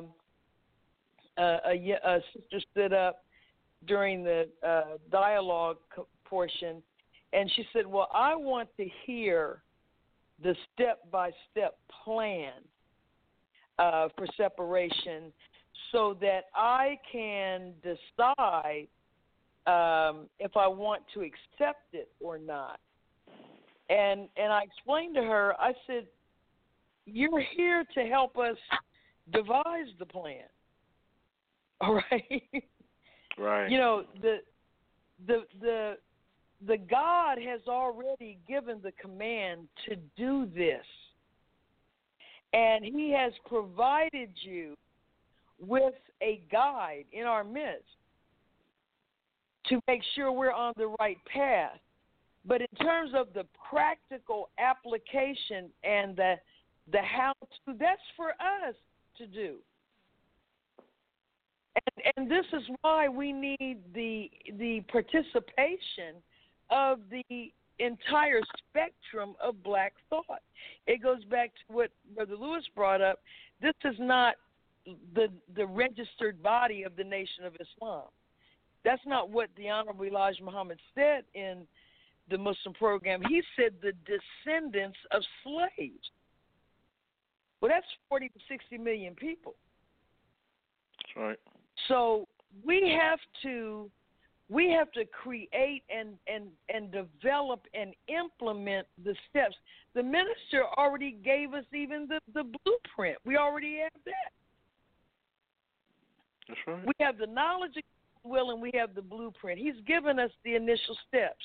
He told us to boycott, to conduct an economic boycott. He didn't tell us to stop. We just stopped.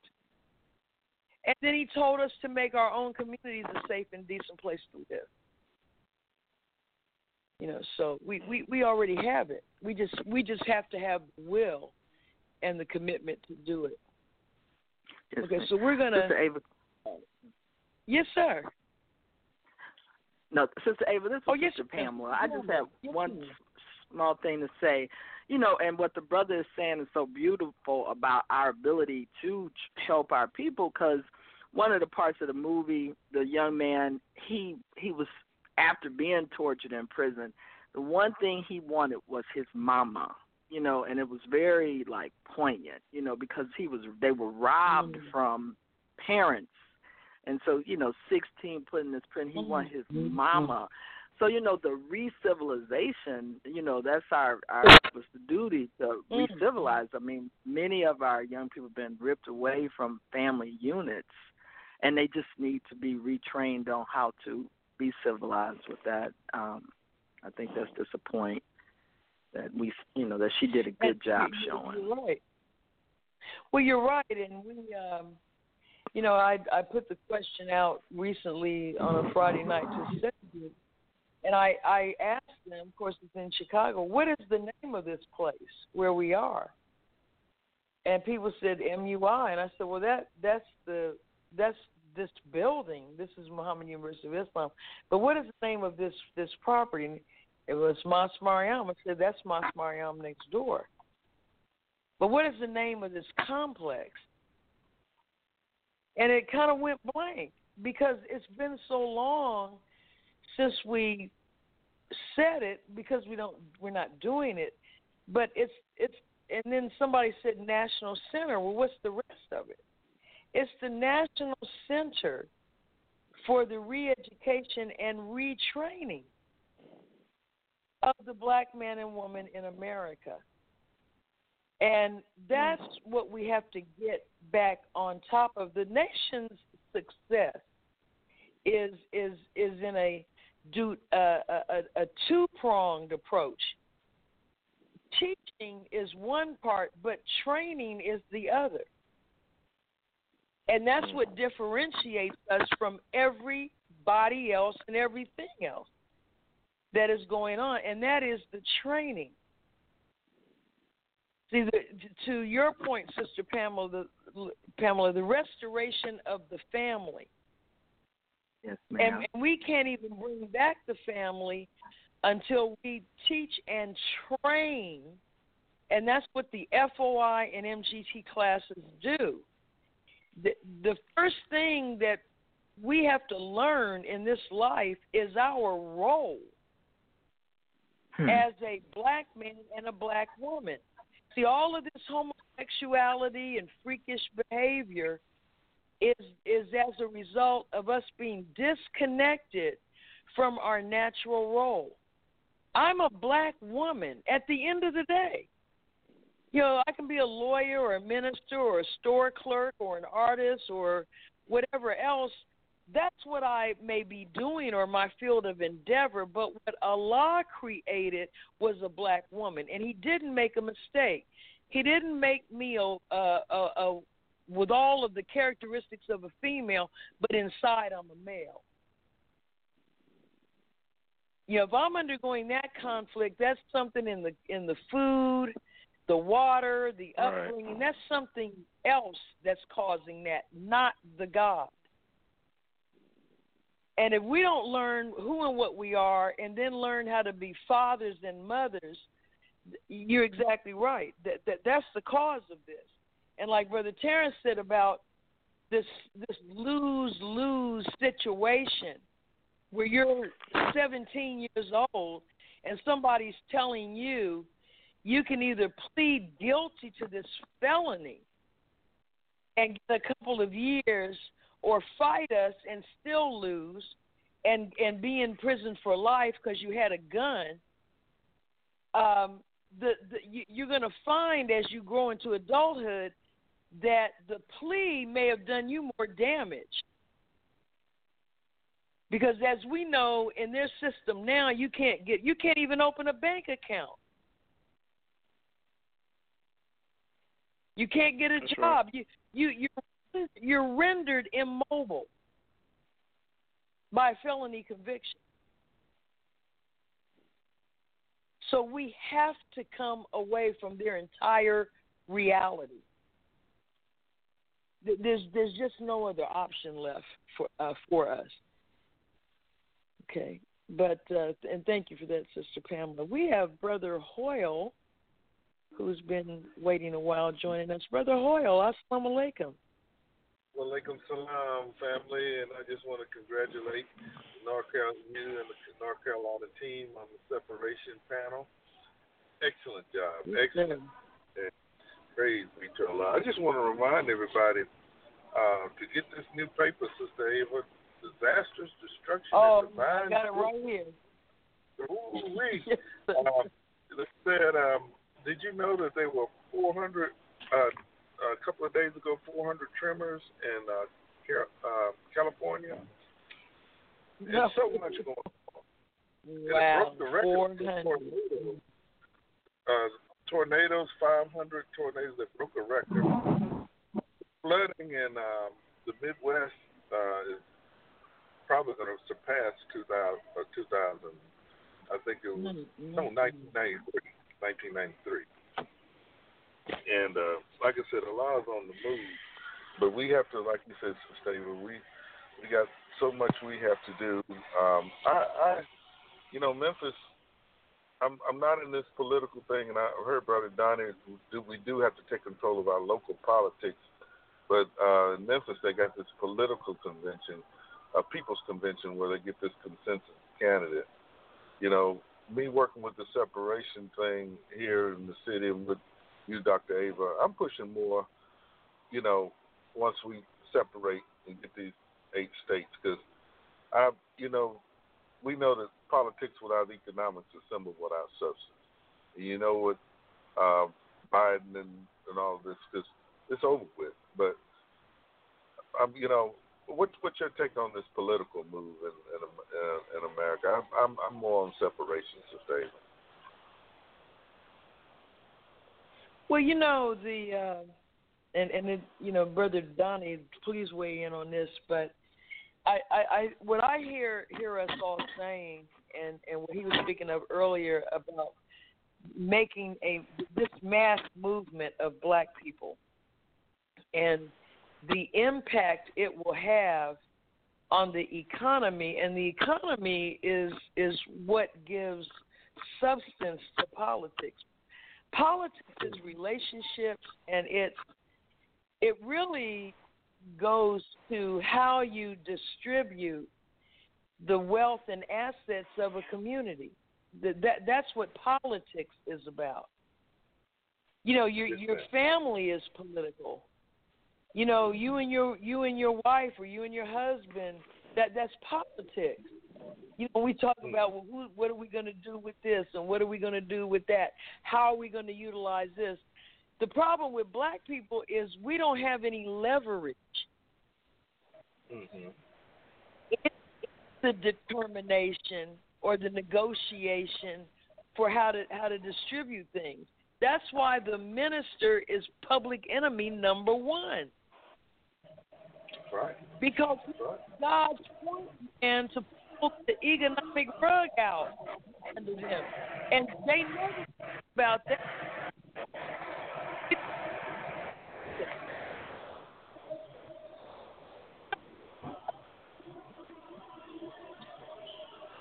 Hello? I think you're breaking up, Sister Ava, going in and out. There you go. Oh, I'm sorry. Okay, let me try. Oh. Am I still on? Can you hear me better now? Yeah, you're still on, Brother Hoyle. Everybody's still on. Okay. Brother Hoyle. Yes, sir, but I think politics is important. It's important, but we have to move quickly to increase our leverage. Yes, ma'am. And that comes through what Brother Donnie's making reference to, the program of the Honorable Elijah Muhammad, which is that we're getting out of here. Because we do have needs. We do have needs. And he said, we expect you to supply our needs for 20 to 25 years. Well, that's got to be negotiated. All right.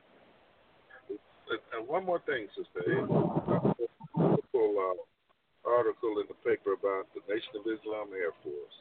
It's on the second page. It's called "The Defense Department Still Investigates UFOs." Pentagon spokesman admits. It's a beautiful article. It talks about the sightings of pilot sightings. Yes. And Illy Rashad's beautiful book. And I hear on George Norris' show all the time. They got a special section on UFOs. You know, we know they're identified flying objects, and that's our Air Force. We know what it's about, but it's coming to fruition. But I'm going to let somebody else talk, and I just want to congratulate Brother Donnie, Brother Amon, and Brother Lewis, and it was beautiful. I'm just proud. When is the next one, Sister Ava? You say in Richmond, Virginia. Richmond, Virginia is the 15th. Okay. Inshallah, I'm going to try to make and one. And then Philadelphia is the 21st. Okay. Back to back. All praise due to Allah. Back to back. Keep up, man. Show one of them. And Mubarak. Ed Kareem, brother. Yeah, he's kind of breaking up there. We're down to 2 minutes. Brother Donnie, are you still with us? I'm still with you, my dear sister. And brother makes a good point about the politics of things, as you kind of laid it out about leveraging. And I think what we may need is a case study to really examine the impact in a policy way and how that, and believe me, just the talk about it and coming to realization that if it happened, this is how it could happen, and this is how it would happen, and this would be the impact of it. I think just that alone will start to create leverage on our part about getting some things done. I agree. We'd have the actual facts backing us up. There you go. Praise be to Allah. I love it. Clear, succinct, and real. Well, Brother Student Minister Donnie Muhammad, Student Minister Aman Muhammad, Brother, of course, our international correspondent, Brother Reuben Muhammad, my co-host, Brother Terrence Muhammad, our executive producer, Sister Rona Muhammad, all of those who have participated on tonight's program and the brilliance and the insight that you bring to these elevated discussions. please join us again next Thursday, 7 p.m. Central, 8 Eastern. And also tune in to hear Elevated Places broadcast to the broader community on Tuesday nights on Know One Radio, KNOW, 1radio.com. Every Tuesday, 6 to 8 p.m. Central Time. May Allah bless us all with love and the light of understanding as we await the return of the Honorable Minister Louis Farrakhan and our wonderful delegation. We thank Allah forever and ever. Assalamu alaikum. Wa alaikum salam.